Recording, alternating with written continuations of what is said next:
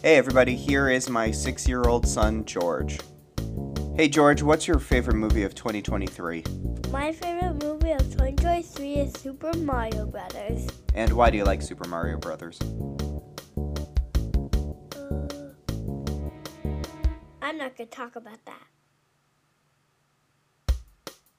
On today's episode of I Need to See That, our top movies of 2023.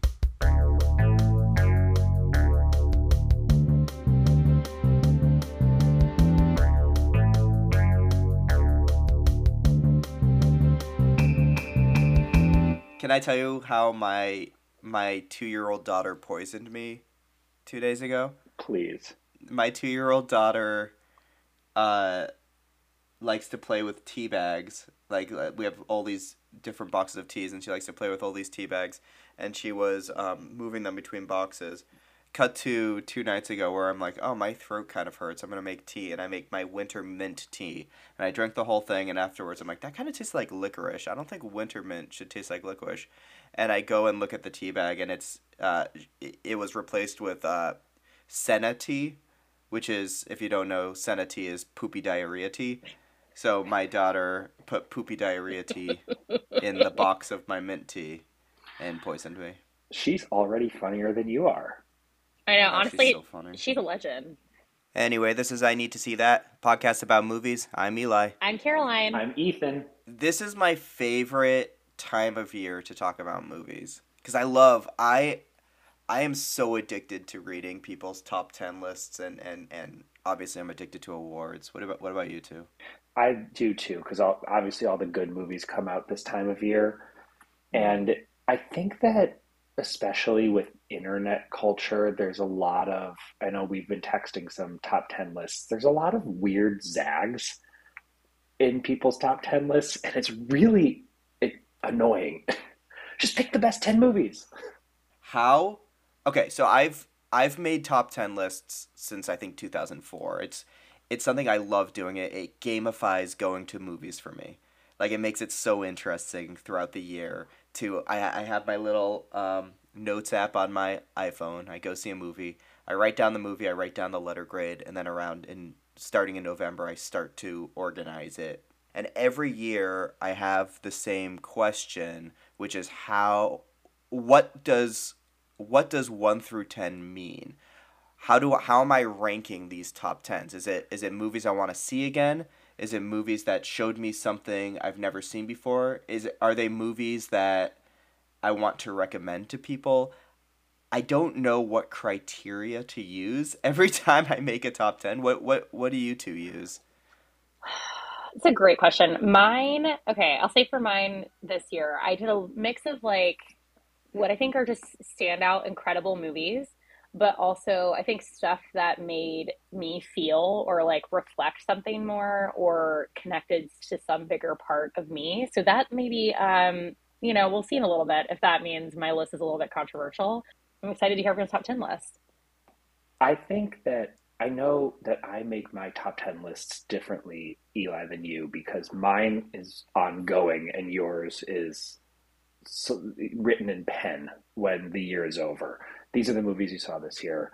This is my top 10 list. It doesn't change. And the way that I think about it is it can change over time. I haven't seen all of the movies that have come out this year, so that list will keep going.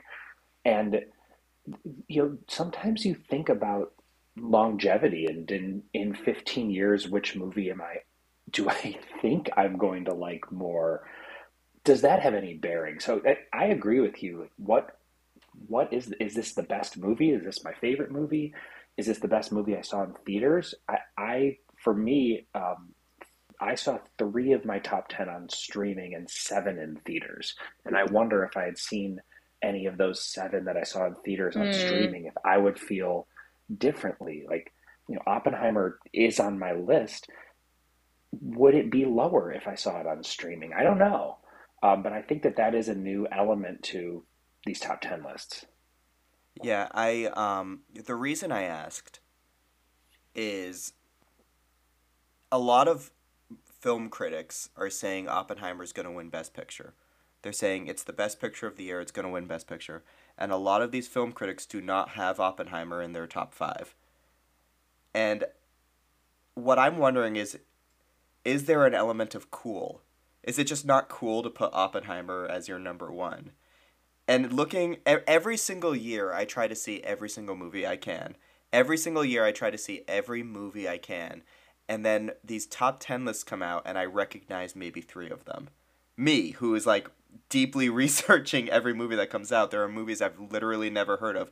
So my question is, are these film critics and these people creating top 10 lists, are they just trying for the cool factor? The pitchfork review of, here's a movie I saw at a screening Yeah. once that you will never see. Is that movie really better than Oppenheimer? Probably not, but there's a cool factor. It's like in college. I don't think I've ever told this story publicly before. In college, me and my friends made up a band. They were called the Orange Bananas. And we would go to house parties and be like, oh man, have you heard that new Orange Bananas album? And then we'd be like, it's not as good as their old stuff. And inevitably, every party, at least one person would be like, oh, I love the Orange Bananas. And in our head, we were like, no, we made up that band. But there's that cool factor of like, here's a band you've never heard of. I'm wondering if that's what's happening with a lot of these top 10 lists. Or is it critics saying, I know that there are going to be more eyeballs on what I write now, and that people are going to pay attention to what I'm doing now, so I'm going to take this opportunity to introduce you to 6 movies that you might not have heard of this year and encourage you to go see those movies. Wow, high-roaded. I was just high-roaded. That's a way less sociopathic view of film criticism. I mean, yeah, because if you look at, because I think the one in particular we all sort of had a knee-jerk reaction to is Richard Roper's list we were looking at yesterday, where the list was like, it was Oppenheimer, Killers of the Flower Moon. It was just all like Past Lives was not on the list. It felt so very like he'd only seen the mainstream movies. And it felt like not reflective of, I think, of actually what this year of cinema was, which I think we've all sort of discussed. Like, this is the most excited I've been about a year of movies, I think, in years. Because I think most everything has been a banger. Because these are all the movies people were writing during the pandemic, and it was really exciting to see what came out of that on screen, and it was amazing. And I like agree with Ethan. I'm curious to see, like, I wish like the critics could say, like, did they see it on screen or was it a streamer? Because I think it does make a huge difference. Because that's why I made sure, I know, okay, how many minutes in am I going to mention that I'm in LA? That I'd made sure to see everything on screen if I could. Because I know when I watch things at home, I'm going to stop. I'm going to be on IMDb. Like, I'm not going to have the same experience as when I'm in a theater, my phone is off, and I'm fully entranced in the movie. Every year there's those 10 movies that end up on everyone's top 10 list, and it's just the order that changes. This year, every single top 10 list I read has different movies. I haven't read a single top 10 list that is the same as another top 10 list, and that is very unique. And looking at my list, I argue that my numbers 20 through 11 are a better top 10 list than previous years. It's a fascinating year. I think that that's also because the mainstream summer movies were really, really good this year. I have a number of them on my list. Every year is going to have 6 or 7 good artsy movies that come out at the end of the year, but there are some really good summer blockbuster movies. We already mentioned Oppenheimer that, again, probably deserve to be on people's top 15, top 20s for sure. Yeah. Look, if Tom Cruise is making a movie, it's going to be in my top 20. So we're going to get into our top 10 lists very shortly. Later on in the episode, we're also going to have Ethan's Reluctant Review, where we make Ethan watch a movie that there's no way he would ever watch on his own. And this week, we made him watch Father Stu Reborn. Ethan, just real quick preview. How did that go? Well, I have 96 notes.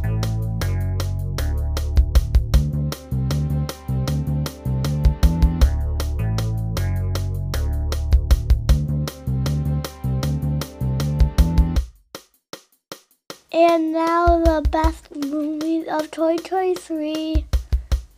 Good job, dude. You nailed it. $1? You want $1? Yeah.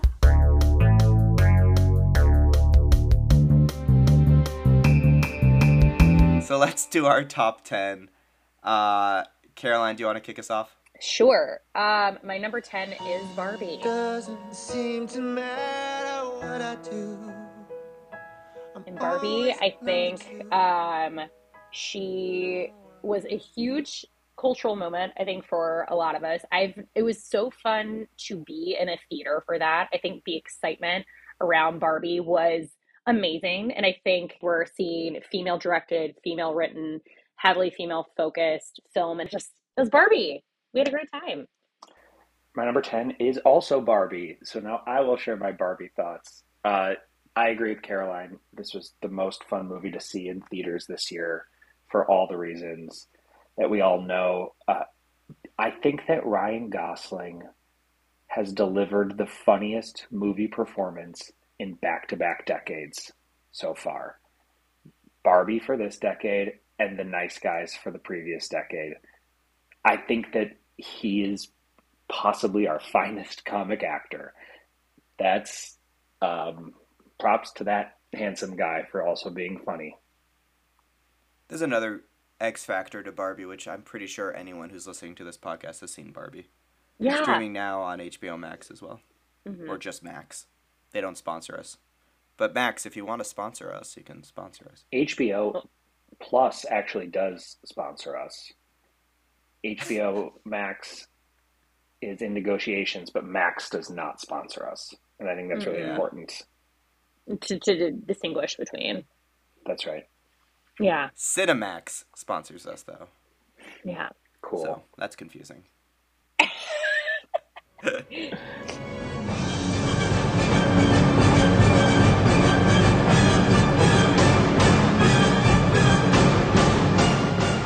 My number 10 is Maestro. We talked a bit about Maestro last week. I'm not gonna lie, it was really hard to make a top 10 this year, and Maestro almost missed out. It was between Maestro and May December for my number 10 spot, and I gave the edge to Maestro because of that orchestra scene and because of a scene that haunts me. Click the fast forward button if you don't want any spoilers, but the cancer scene where Carey Mulligan finds out she has cancer in the doctor's office, it sticks with me. I love May December as well, but May December is my number 11. Maestro is my number 10. I think the other thing about those two scenes, Eli, is they are back to back. You have the biggest, grandest scene of the year movie scene in that orchestra scene, and then it hard cuts to a tiny little doctor's office, and it is the back to backness of that is really powerful. Perfect. Caroline, what's your number 9? My number 9 is American Fiction. I loved this screenplay. It is the first screenplay by Cord Jefferson, who also wrote my favorite episode of Watchmen, which was he wrote the episode of the origin story of Hood Justice, and also worked on Succession. So these are two things that make for a Caroline Nash automatic top 10. And it was just such, I think, I'm trying to remember what else I had seen that week, but it had been like a lot of like emotional, I think, Oscar season slogs. And to see this, that was just, I laughed so much. It had some of my favorite jokes of the year. And you could hear it in the audience as well. I did actually also see it because it was AMC, I think, is trying this thing once or twice a month where it's an unseen. So you show up at the movie and you don't know what movie it's going to be until you get there. I may have looked on Reddit to make sure it was American Fiction because I think the other option was a horror movie and that's not for me. But it was so great. I loved Jeffrey Wright. I loved the entire ensemble was great. And I loved it. I loved it so much. Yeah. If anybody listening to this can get Ethan or I screeners of American Fiction, I'm going to take that again because I said screeners weird. Don't take it again. If anybody... Say it the way you want to anybody, say it. Eli, say the word screeners the way you want to say it. Yeah. You be you. Ethan, what's your number 9? My number 9 is Mission Impossible 7 Dead Reckoning Part 1. Why do we go to movies if it's not for this movie? I love this movie series. It's the best running movie series. Fast and the Furious can eat its own shit. This series rules. Tom Cruise ruled. Haley Atwell was amazing. I don't Ugh, remember her character's name or any who distinguishable cares? traits about her, but it didn't Yeah. matter because she was great. And there are, in a series full of incredible scenes, uh, just having, I thought the airport scene was just good spy shit, right? Just a whole bunch of Yeah. people kind of walking places, but like grabbing whatever stupid item they needed and pretending like double crossing and triple crossing and handcuffing.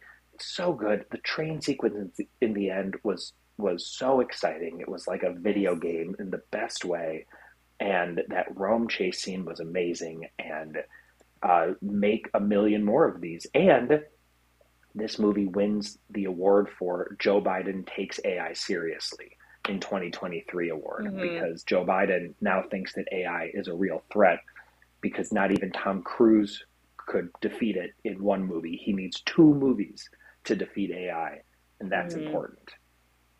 And you know what's also important is that Tom Cruise is gonna die making these movies, and I thank him for his service. Hey, Ethan, any other year, I would fight you so hard on that Fast and the Furious take. I think Fast and the Furious from 5 on were some of the best action movies in the world, and I will die on this hill. However, Fast 10 came out this year, and it's hot garbage. It's bad. So, any other year, I would be, I'd be jumping at the bit to have the Fast and the Furious versus Mission Impossible debate, but I simply cannot do it this year. Uh, my number 9 is Fallen Leaves. Blockbusters are back, baby. It's so good. Explosions, fire. Um, Fallen Leaves is one of the quietest rom coms, romantic dramedies you'll ever see. It's 90 minutes long. I love a 90-minute long movie. I saw it and I liked it. And then throughout the rest of the year, the colors they used, the still shot images, the tone of the movie just stuck with me so much that it slowly crept its way up. I think originally I put a number 15 or something on my top 10, and it just crept its way up, and all of those images and all those performances and the way every time they turn on the radio there's Hmm. inevitably war, news about the war. It is such a good movie. It's so good. It also, I don't know if you've all realized, I feel like 2023 has been the year of the dog, and I'm gonna come back and talk about that more, but the dog in Fallen Leaves was great. What's your number 8, Caroline? Zone of Interest. Zone of Interest was maybe the most haunting movie going experience I've had this year. Where to be at this screening that I was at, where it felt like no one in the theater breathed for an hour and 45 minutes while this was happening. I don't know that I've had a movie going experience quite like that ever, where just everything was so deeply unsettling, which was why I was so excited to see Under the Skin for the first time last week. This was my first Jonathan Glazer movie. And it is haunting just how um, mundane the evil becomes and the way that Jonathan Glazer shot it. It was very interesting. He did a Q&A after the movie, and to hear him talk about how they shot the movie and that they lived as a family for 2 to 3 weeks in this house they built, just like the house that was next to Auschwitz. And they had 10 cameras set up in the house, and then the entire crew was in a shipping container off-site, editing everything. So it just I don't know. It's hard for me to talk about it without like giving too much of it away. But Sandra Fuller again giving one of the best performances of the year. Also, another great dog. Apparently, it was her actual dog in the movie. But it's haunting in a way that like I haven't stopped thinking about it in weeks. And if you can see it, I can't recommend it enough. Yeah, it's one of the most important movies I think I've seen this year. Zone of Interest, playing in theaters in some select cities, not Ethan or my cities. So if anybody has a screener out there and can get it to Ethan and I, we'll redo our top 10 lists and re-record this whole episode. Um, Ethan, what's your number 8? My number 8 is May December. I wanted to pull my skin off watching this movie. I felt so uncomfortable from the beginning to the end, but I liked it. Liked it a lot. Julianne Moore is good in everything she does. My number 8 is Poor Things. Um, a lot has been written, a lot has been said about Poor Things. I think Poor Things is the most film school movie I've ever seen.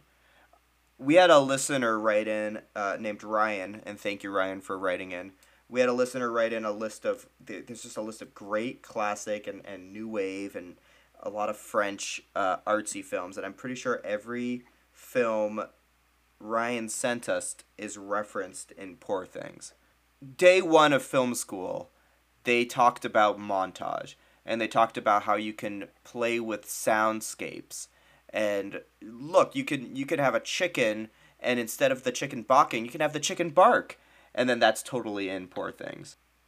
As I'm watching Poor Things, I just keep getting these images of film school, freshman year film school, where they're showing us all these examples of films, and it's all there. It's all represented. It's a fascinating movie. It's a fascinating movie to watch next to Barbie.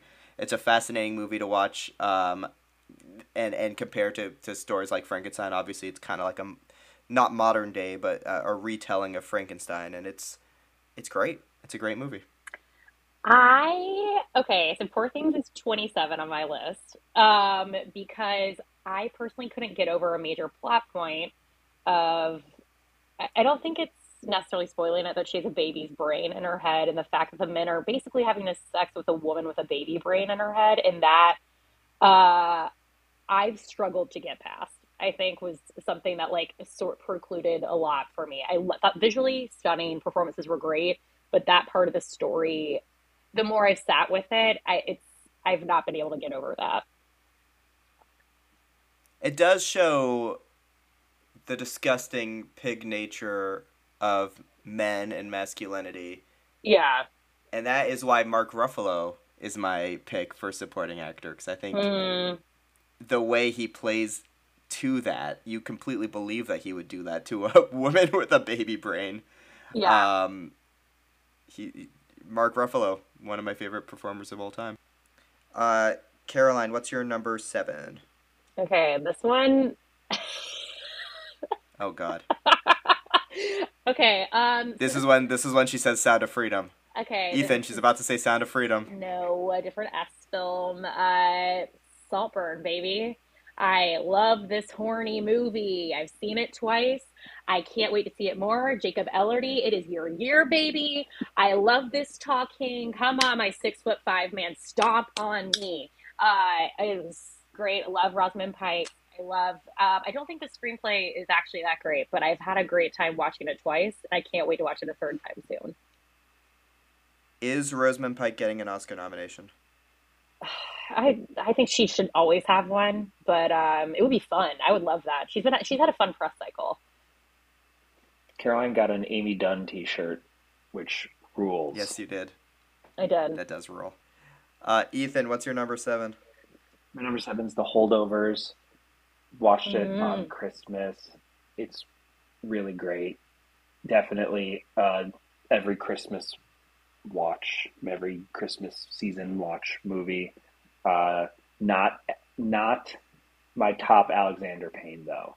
I think that mm, Sideways and Election just have a stronger bite for me, but this movie hmm. was very very sweet. And Giamatti saying penis cancer is an all-time moment for me. I can tell by your faces that many of you are shocked at the outcome. I, on the other hand, am not, because I have had the misfortune of teaching you this semester, and even with my ocular limitations, I witnessed firsthand your glazed, uncomprehending expressions. What an amazing movie. And we'll talk. Trust me, we'll talk about it more in a little bit. My number 7, which I put on my top 10 list very early and was worried it was going to get kicked off as I saw all of these amazing movies, but it stuck with me, is Blackberry. When The Social Network came out, so many movies came out after trying to be The Social Network. And every movie got it so wrong. And I think Blackberry changes the structure that The Social Network sets up so perfectly, that I almost like Blackberry more than The Social Network, which is a Wow. crazy thing to say. Wow. Blackberry is an incredible movie of fools running a business and getting it so wrong. It is very well done. Get ready for a hostile takeover of this entire fucking league, okay? You fuck! You think I won't fucking do it? I'm from Waterloo, where the vampires hang out! Caroline, what's your number 6? Okay, my number 6 is a tie. And I think it's remiss for me to have a top 10 without these two women. They're both very different, but the Eras Tour and the Renaissance film. The Eras Tour, more than Barbie? Okay, whatever. If I'm a Swiftie, whatever. Cut Me Open, Folklore, Evermore, and every other album comes out of my body. That was maybe the best movie-going experience I've had. I saw it 3 times in theaters, and Renaissance I've seen in theaters. 2 very different concert films that Taylor, it was a straight cut of the concert. And I think that was genius because she knew a million people couldn't get tickets to her concert and she made it accessible. And what I think ruled also about this was 1, they got people back to movie theaters. 2, they made the deal directly with AMC, and it is the most, if you haven't read like how they got this deal made and they bypassed the studios, it is fascinating. Actually, I would like a movie made about that because it's incredible and the amount of money that the two of them made. Renaissance is a completely different film. You see more of the actual process behind Renaissance. And I mean, Beyonce is like our greatest working artist, and Taylor is like our greatest pop star. Both can't exist like without the other. They're 2 very different films, and our lives would be much worse if they weren't here. And I thank these 2 women for making my life better this year. I went to the Eras Tour in person. It was awesome. Did you get a bracelet? No, but I wore a T-shirt that said Karma. Yeah, that's pretty cool. Yeah, my therapist made me these bracelets. That's pretty cool too. Yeah. Ethan, what's your number 6? My number 6 is John Wick 4. That movie is exceptional, and the scenes at the steps it's got to be a top 5 action scene of all time, and I don't say that lightly. That scene was amazing. This movie was 3 hours. It felt like it was 90 minutes. More John Wick movies, please. The choreography it's a musical. It's incredible. The way it's designed and shot, it blows my mind that it's 3 hours. I've seen it twice and I never looked at the timing. It's really 3 hours? It's 3 hours long. It feels short. It's a movie that is so confident in what it is. It is so confident in its silliness. And it takes itself the right amount of serious for what it is. All of these movies are great, but this one was really exceptional for me. Have you seen Sisu? No, but I do love when Nazis are killed. So I am going to go see that movie at some point. Yeah, Sisu has a lot of similarities to John Wick, only less plot and more old man kill Nazi. And it's right there for you. You sold me on old man kill Nazi. My number 6 is The Boy and the Heron. It's Hayao Miyazaki. I'm always going to put a Hayao Miyazaki in my lists, especially if it's potentially the last one, which we've been down this road before. This is an incredible movie, though. Absolute masterpiece. One that I left the theater scratching my head and then sat with for a while and then saw it again and said, absolutely, this is a masterpiece. What about the second time made you like it more? Because I saw it once. It is not on my top 10 list. I liked it, but I definitely left confused thinking about it. So why the second time did it solidify something for you? The second time I was able to shut off my brain because I knew where the story was going.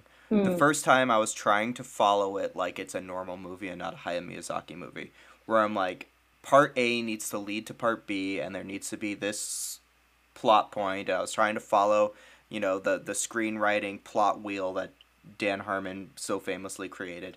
And you can't do that with this Miyazaki movie. You just have to shut off your brain, look at the artwork, look at the imagery, and then later understand the metaphors that are in play here.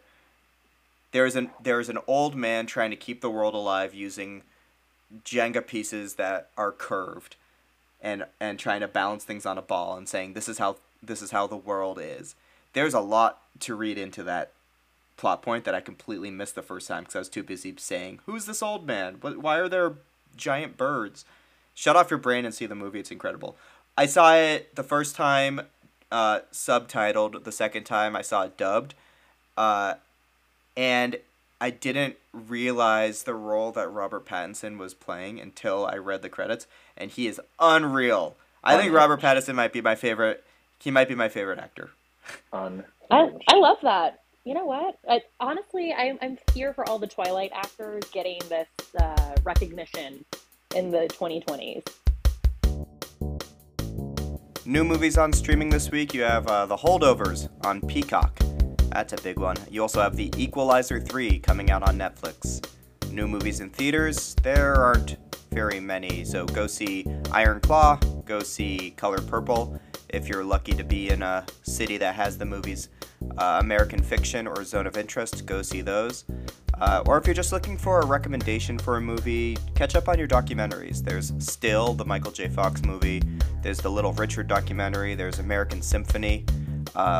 I just realized how many documentaries came out this year about celebrities. That's interesting. Anyway, catch up on those. Back to the show.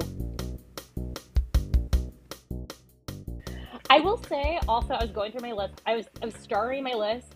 There were so many female-directed movies this year, and that ruled. I think I have at least 2 of my top 5, or maybe 4 of my top 10 are directed by women, and that is exciting because that's been a conversation over the last few years, and it was very exciting to see so many female-directed movies in my top 30. Caroline, what's your number 5? Speaking of female-directed, Anatomy of a Fall, baby. It's incredible. It's one of our greatest marriage films. Like that, I loved the courtroom scenes, and then this is our greatest dog performance. Here is my pitch: if Snoop is not nominated for Best Supporting Actor, it's not an accurate category. The things that this dog does in this film, it's insane. One of my friends told me they listened to a podcast where they talked about it. They trained him for a year to be able to do this specific scene in the movie. And the trauma that this dog went through, and I hope there's the equivalent of dog therapy, because Snoop went through it. And I loved this movie so much. It ruled. It was great. We'll talk about that again shortly, I'm sure. Ethan, what's your number 5? My number 5 is Across the Spider-Verse. I am definitely on the I'm bored of superhero movies train. Guardians of the Galaxy 3 barely counts as an honorable mention this year. Every other superhero movie I saw this year was actively a bad movie. But this is really something special, what they're doing with these animated movies. It is so beautiful to look at. The story is meaningful. The stakes are real, and they're real from a familial unit, not necessarily all the world-ending stuff, but for this kid and for his family. And it is just looking at art for 2 hours. It is beautiful. I cannot wait to see this next one. These are the best superhero movies being made right now by a long shot. Can you find the wolves in this picture? My number 5 is Killers of the Flower Moon. Very long movie, but So long. it's an expert shooting at an expert level. It's an incredible movie, and a lot's been written about it. But I want to talk about the ending. Spoiler alert, and fast forward if you need to. I called Ethan after I saw this movie and I said Martin Scorsese Porky Pigged it. And by that I mean the movie ends with Martin Scorsese walking on stage, looking directly into the camera and saying, "That is the end of our show." And that's the end. That's all, folks. That's the ending of this movie. That's the actual ending of this movie. And I told Ethan at the time, to me it was kind of like if Spielberg ended Schindler's List by being the girl in the red coat and looking directly into the camera and being like, "Did you like my movie?" That's what it felt like to me. And then I watched it again, and I was so sold, and I was like, I get it, this is perfect, this is excellent, this is cinema. But what a choice to have Scorsese walk on stage, look directly down the barrel of the camera and saying, "That's the story." Woof. Loved it.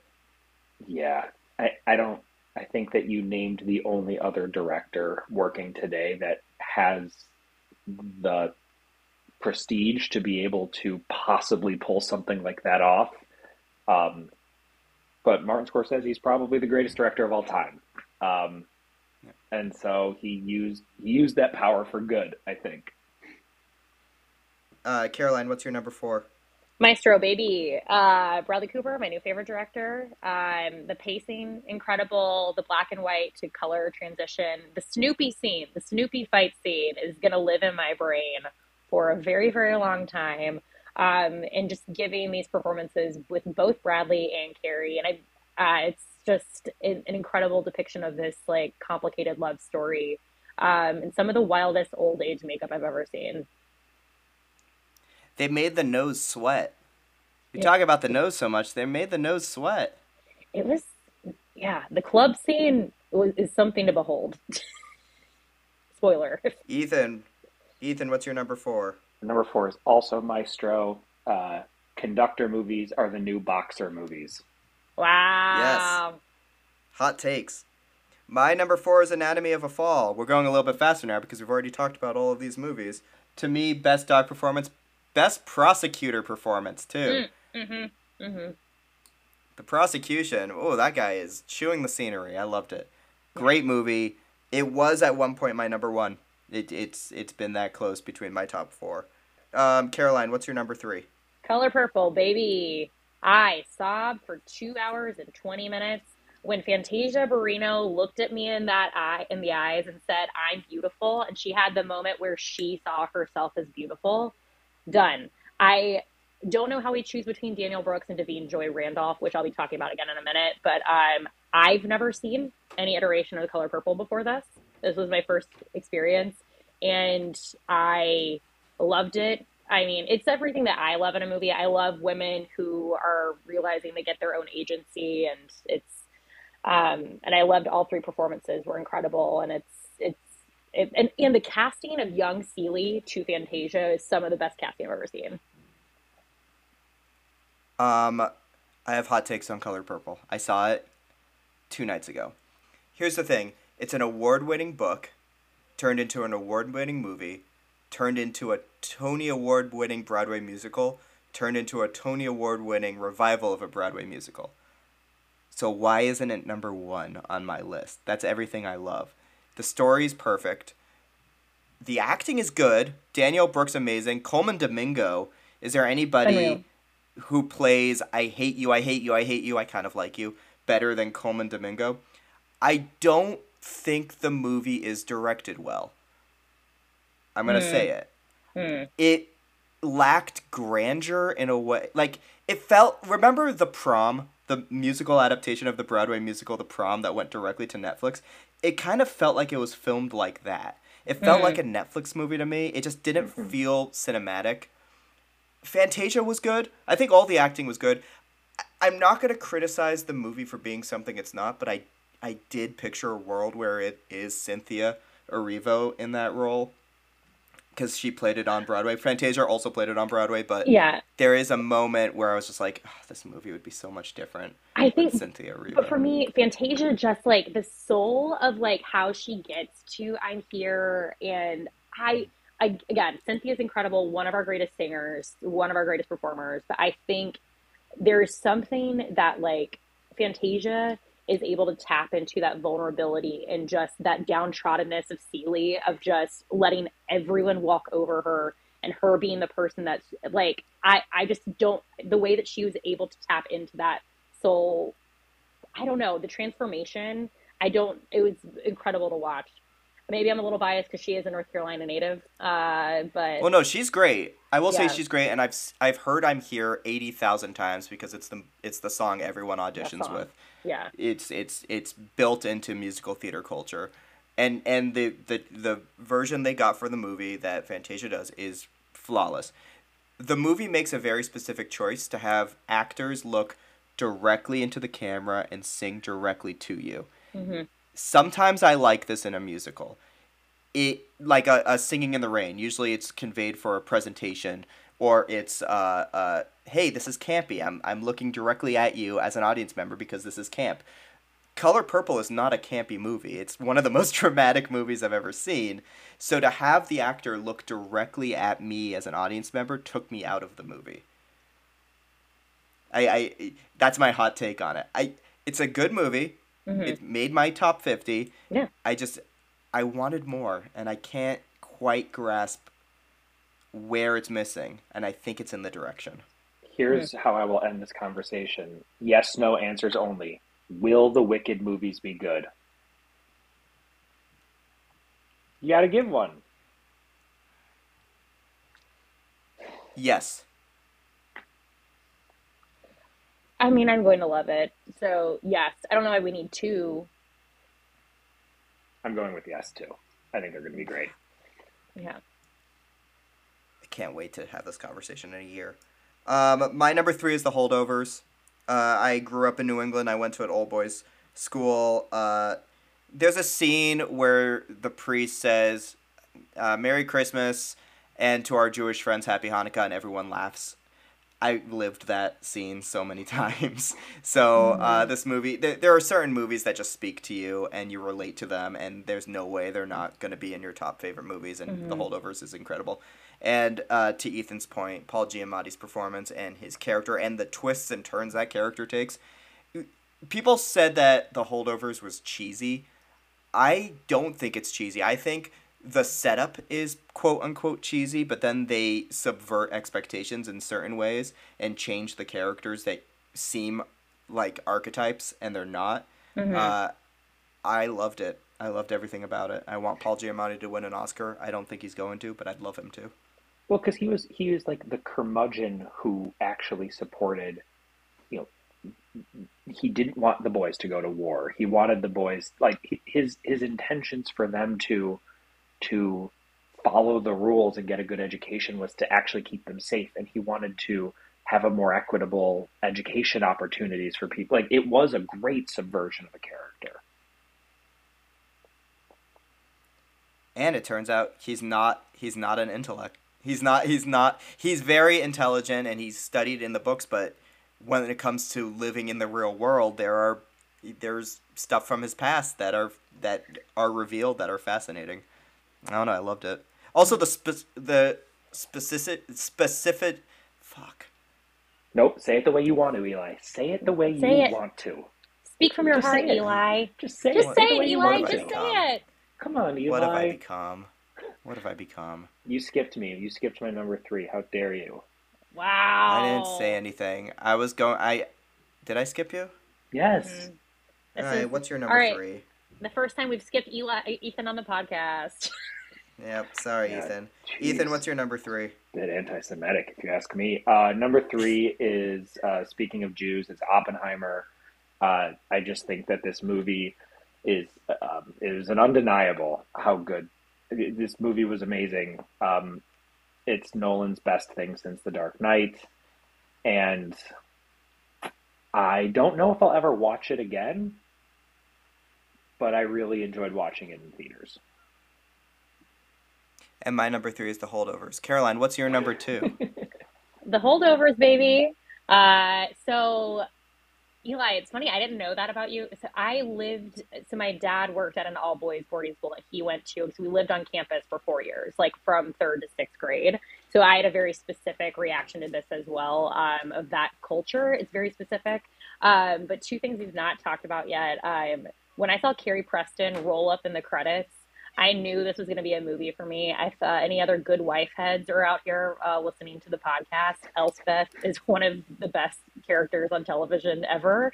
And I love Carrie Preston, and it was such a like joy to see her. But Davine Joy Randolph is giving one of the greatest performances we're seeing this Oscar season. I Absolutely. loved her in Only Murders in the Building, but this, to see the range of like grief that she shows to the like, she does drunk very well, because that is so hard to see on camera, and how she does drunk in The Holdovers is amazing. And I just keep thinking about her performance in the screen, like, and also one of the greatest Icarus jokes I've ever heard from Giamatti. That was great. It's great. The specificity. Fuck. What Say is it. the word Eli, I'm looking no, for? That's the word. That's the Yeah, word. that's the Eli. word. That's That's the the word word. you're looking for. Okay. The specificity. That's the word? No, it's not the word, but it's your word. It's your word. Your It's your Eli. word. In the words of Father Stu, it's your word. Everybody, I have strep. I'm on my loony medicine. To make Paul Giamatti a stinky teacher, and then later explain why he's a stinky teacher, that I don't know why I related. I've had so many stinky teachers that I love that was a character choice, is he's a stinky teacher. I don't know. It stuck to me. That's what I was trying to say. Specificity? No, God. Sing it. What's wrong with me? Sing it. You'll never learn, Eli. You'll never know what this word is supposed to be, Yeah. because you found a new version of it that matters to you. Ethan, I guess language is a gaping hole. Ethan, what's your number 2? My number 2 is Past Lives, which I have noticed is not on either of your lists yet. So I imagine that we will be hearing more about it. So I'll save all of the thoughts for when you get to number 1. I'll save it for that, if it is in fact on one of your lists. My number 2 is Oppenheimer. I rewatched it recently. Oppenheimer was number 5. I rewatched it for a second time. It went down to number 3. I rewatched it for a third time, and it went all the way to number 2. And it spurred my conversation earlier of, is it cool to make Oppenheimer your number 1, or is it just not cool to do that? I think it's Christopher Nolan's best movie. And that says a lot, because I like all of his movies except one, Tenet. Sorry, I was not in the Tenet hive. That movie sucks. Real quick, Cillian Murphy, which my wife listened to our first episode, and she had 2 pieces of feedback for us. Oh, I can't wait. Okay, so she listens to the podcast, and I go, "How did you like the podcast?" She goes, "Ethan has a good podcast voice," and that's all that's all she said. That was the only thing she said for a while. And then her second piece of feedback was, she comes into my room and goes, "It's Cillian, not Cillian." And I went, "Did I say Cillian?" And that was it. That's all she said. He's playing Jewish, and no one gave him crap. Everyone's giving Bradley Cooper crap for playing Jewish. And people gave Helen Mirren crap for playing Jewish this year. And there's Cillian Murphy, extraordinarily Irish Catholic, doing his thing.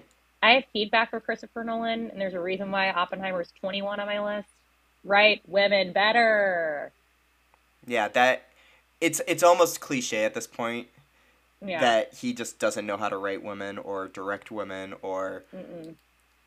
Having said that, Emily Blunt and Florence Pugh might both get Oscar nominations. I don't know if they will. I know Emily Blunt will. Yeah, Emily I think she will. Yeah, I don't see a world where she wins, but she'll get nominated. The movie's incredible. The more times I see it, the more times I really like the black and white courtroom stuff, which I was mixed on the first time I saw it. Robert Downey Jr.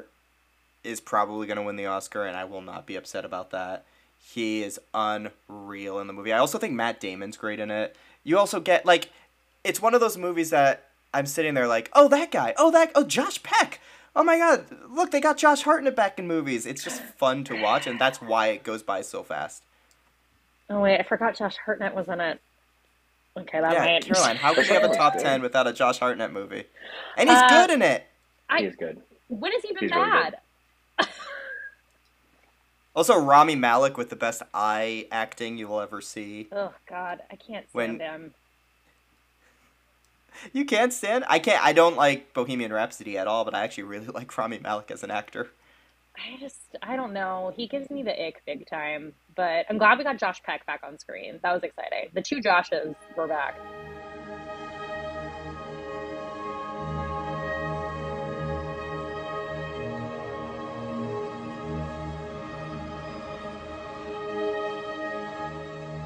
Caroline, before you get to number one, are there any honorable mentions you want to say? Yeah, I have several. Okay, Passages just narrowly missed my top 10. I've not left a movie like this in a long time where I just hated the protagonist so much, but it was so well acted and well written. I didn't know that we were supposed to see Ben Whishaw, Paddington, ever like that. I didn't ever need to see his butt so up close like that, but it does such a fascinating job of like talking about and like exploring that sort of relationship. The Waitress Pro Shot and Are You There, God? It's Me, Margaret. I really loved. There's a world where like if I could add a few more to the top. Wait, Are You There, God? It's Me, Margaret. Really just did such an amazing job of exploring like being at that age. And Rachel McAdams as a hot mom, we love.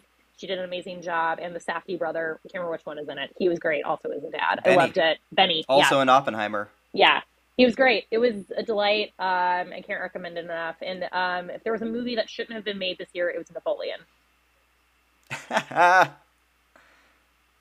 What's your number one, Caroline? I feel like I should save it because I think you and I are about to both talk about it. Okay, cool. So maybe Ethan should go. Ethan, do you have any honorable mentions? Yeah, my two honorable mentions are Theater Camp, which was absolutely delightful and very funny if you were a theater kid, and a movie called Rye Lane, which was a really good rom-com that was really stylized and really fun to watch, and those two leads were incredibly charming. Ethan, what is your number one? My number one, and this kind of goes back to Eli, your question about like what is number one, what is this list, and I picked Killers of the Flower Moon. For me, I read the book this year as well, like right before I saw the movie, and I don't know if I'm just getting caught up in the importance of it, or the Scorsese-ness of it, or the fact that I felt guilt for a month after I saw it. But I just feel like this is an incredibly important movie that really might go on Scorsese's all-timer list. And Leo is so good in this movie, and Lily Gladstone is right there with him. And it's as an American, this is a movie about being an American, and it's the most American movie, and that is. I felt like it was a really important movie by a really important director. That's another movie that has climbed up my rankings. Like I said, it was number 5, but it started at number, I think, 9. That's such a good movie, and it sat with me. And I am team Brendan Fraser. I think he's giving the perfect performance online. I don't know. He's so good. He's exactly what he needs to be in that movie. I don't know about that. I'm also team Jack White playing a broadcaster at the end. Jack White, team Jason Isbell being in that movie. Yeah. Team Sturgill He's Simpson great. being in that movie. Let's go. Yeah, musicians love Martin Scorsese. Let's go. I'm going to, for my honorable mentions, I'm just going to really quickly list my top 20, if that's okay. Do it. Because, like I said, I think my 20 through 11 could be a top 10 list, and probably is somebody's top 10 list. Number 20, I have Beau is Afraid. Number 19, I have Asteroid City. Number 18, I have Godzilla -1. If you haven't seen Godzilla -1, it does Hollywood blockbuster better than any Hollywood movie ever will. It's wild. Number 17, I have Passages. Caroline gives Passages a shout out. Number 16, I have How to Blow Up a Pipeline, which is a very small movie, but extremely well made. Number 15, I have Spider-Man Across the Spider-Verse. 14, I have Barbie. 13, I have Showing Up, Kelly Reichardt's movie. 12, I have Are You There, God? It's Me, Margaret. And 11, I have May, December. That can be a top 10 list, right? Totally could be. That's how top 10 good this list. year was. Yeah. But my number one, which was my number one since the day I saw it, and it has not moved a muscle on my list, is Past Lives. Mine Caroline, as well. what's your number one? Past Lives by Celine Song, written and directed. There's a word in Korean, inyeon.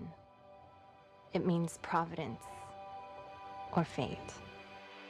Do you believe in that? That's just something Koreans say to seduce someone. I just watched it again last night. It's so good. I think that when I saw it, sorry, it's my number 2, and I didn't talk about it either. When I saw it, I saw Oppenheimer right around that same time, and I was thinking about like stakes in movies, and the stakes of Oppenheimer are the world could end when they light off this Trinity test, and like no movie could compete. And then I saw Past Lives, and that scene at the bar and that walk to the Uber, those stakes are actually bigger than what was happening in Oppenheimer, because to those 3 people, it was everything. Like their worlds were someone's world was going to be destroyed in some way, and it the smallness and the beauty of it, paired with what again felt like world-ending stakes for these 3 people, was just it was amazing. Yeah, I texted you after I saw it. I texted Ethan. I was like, Ethan, you have to see this movie. Yeah. I think what's so interesting about this movie is that I think everyone I've talked to has had like some different like reaction, relationship, or something that it's made them think about. And just like how you relate to it and who you relate to in the movie. It is so stunning. It is just visually, it's stunning. The acting is stunning. I've said from the beginning, this is my best original screenplay. It is everything about it. It feels like, in Celine Song is a playwright, and you can feel it in the way that the scenes are written and how intimate it is. It did take me back to my years of Skype. And that was a jump scare that I didn't need.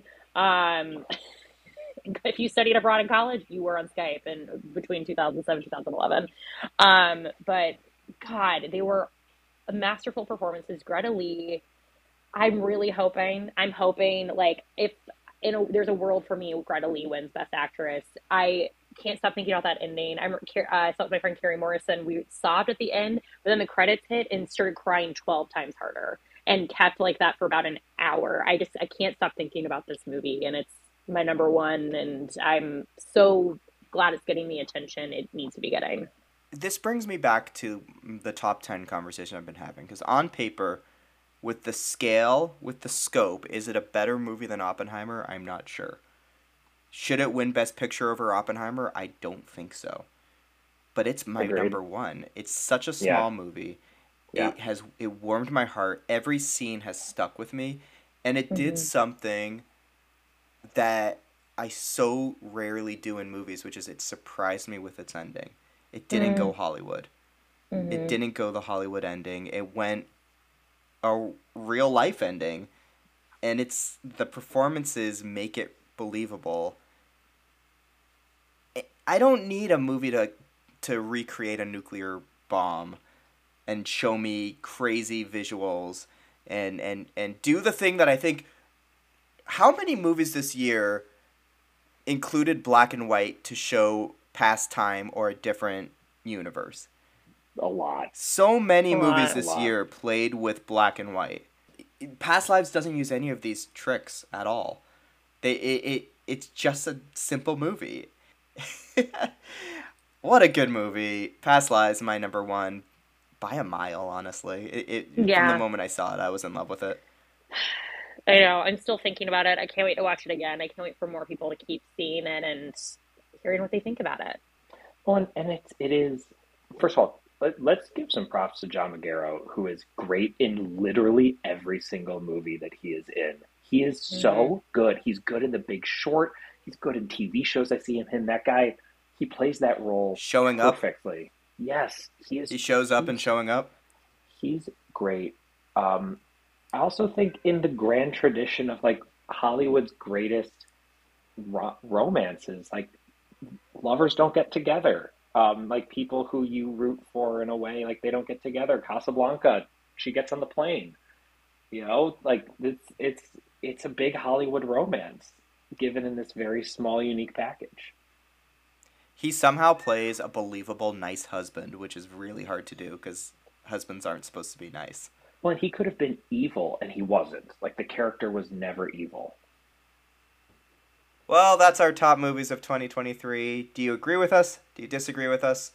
Visit us at IneedToSeeThat.com or email us at IneedToSeeThatPod@gmail.com. Note the pod, IneedToSeeThatPod@gmail.com, or comment on our Instagram or other social media platform.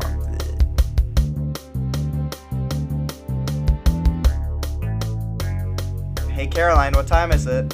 It's time for Ethan's Reluctant Review Corner. Music, flash, fireworks. Every week we make Ethan see a movie he does not want to see and would never see. This week's movie, Father Stu Reborn, as picked by Caroline. Ethan, how did that go? My overall review is this movie would be much better with swearing because you made me watch the non-swearing version. I just wanted to hear some good old-fashioned, people saying fuck and cock and things like that. It's a very sincere movie, but it's not very meaningful.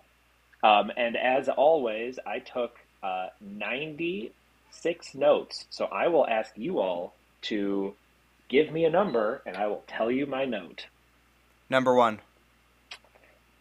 Number 1, this movie is on Netflix, a popular service people have access to, but it's not the clean version of this movie. I had to purchase Father Stu Reborn for $4.29 on Amazon. I spent fucking money on this.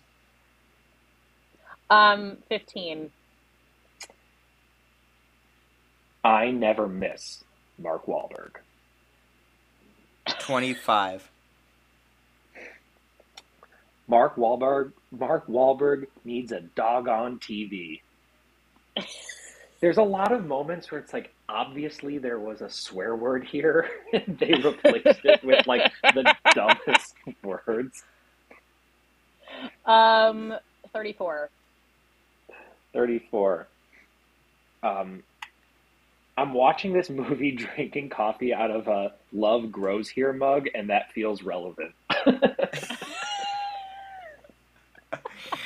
How many notes did you take again? I'm sorry. 96. Okay, 95. 95. The mean priest visits him. Oh my god. There's a mean priest? There's a mean priest. 69, because I feel like we have to. 69. Mark Wahlberg got a haircut. I think I saw that in the trailer. Yeah. Was that his transformation from criminal to priest, was getting a haircut? Yeah, basically, yes. Wow. Is he our greatest director? No, he's not. This movie actually becomes like horribly sad because Mark Wahlberg gets like an ALS type disease. Oh god. That's the twist? Like, that's what happens in the end, and like it becomes all about like, God gives us suffering as a challenge. Oh god. And it's like really, I know it's like really tough to watch it sometimes. And I didn't know until note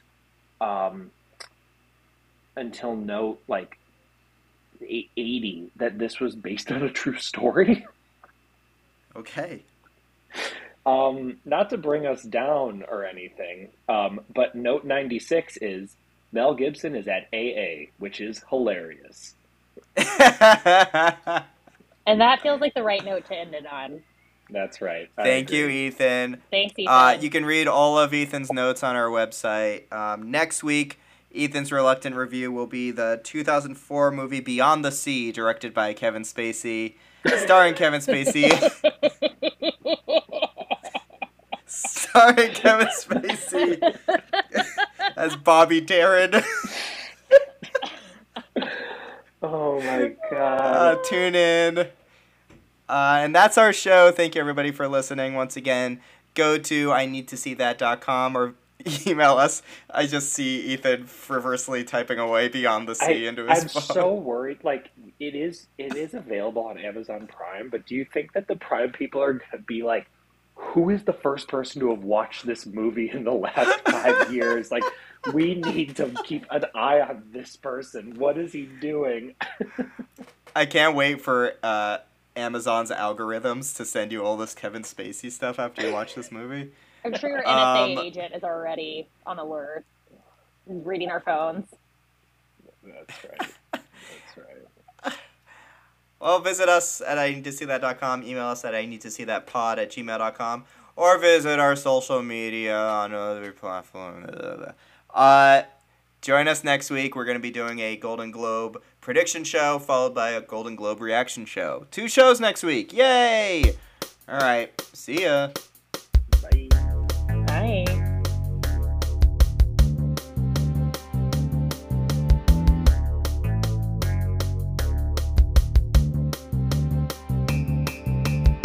Also, the specific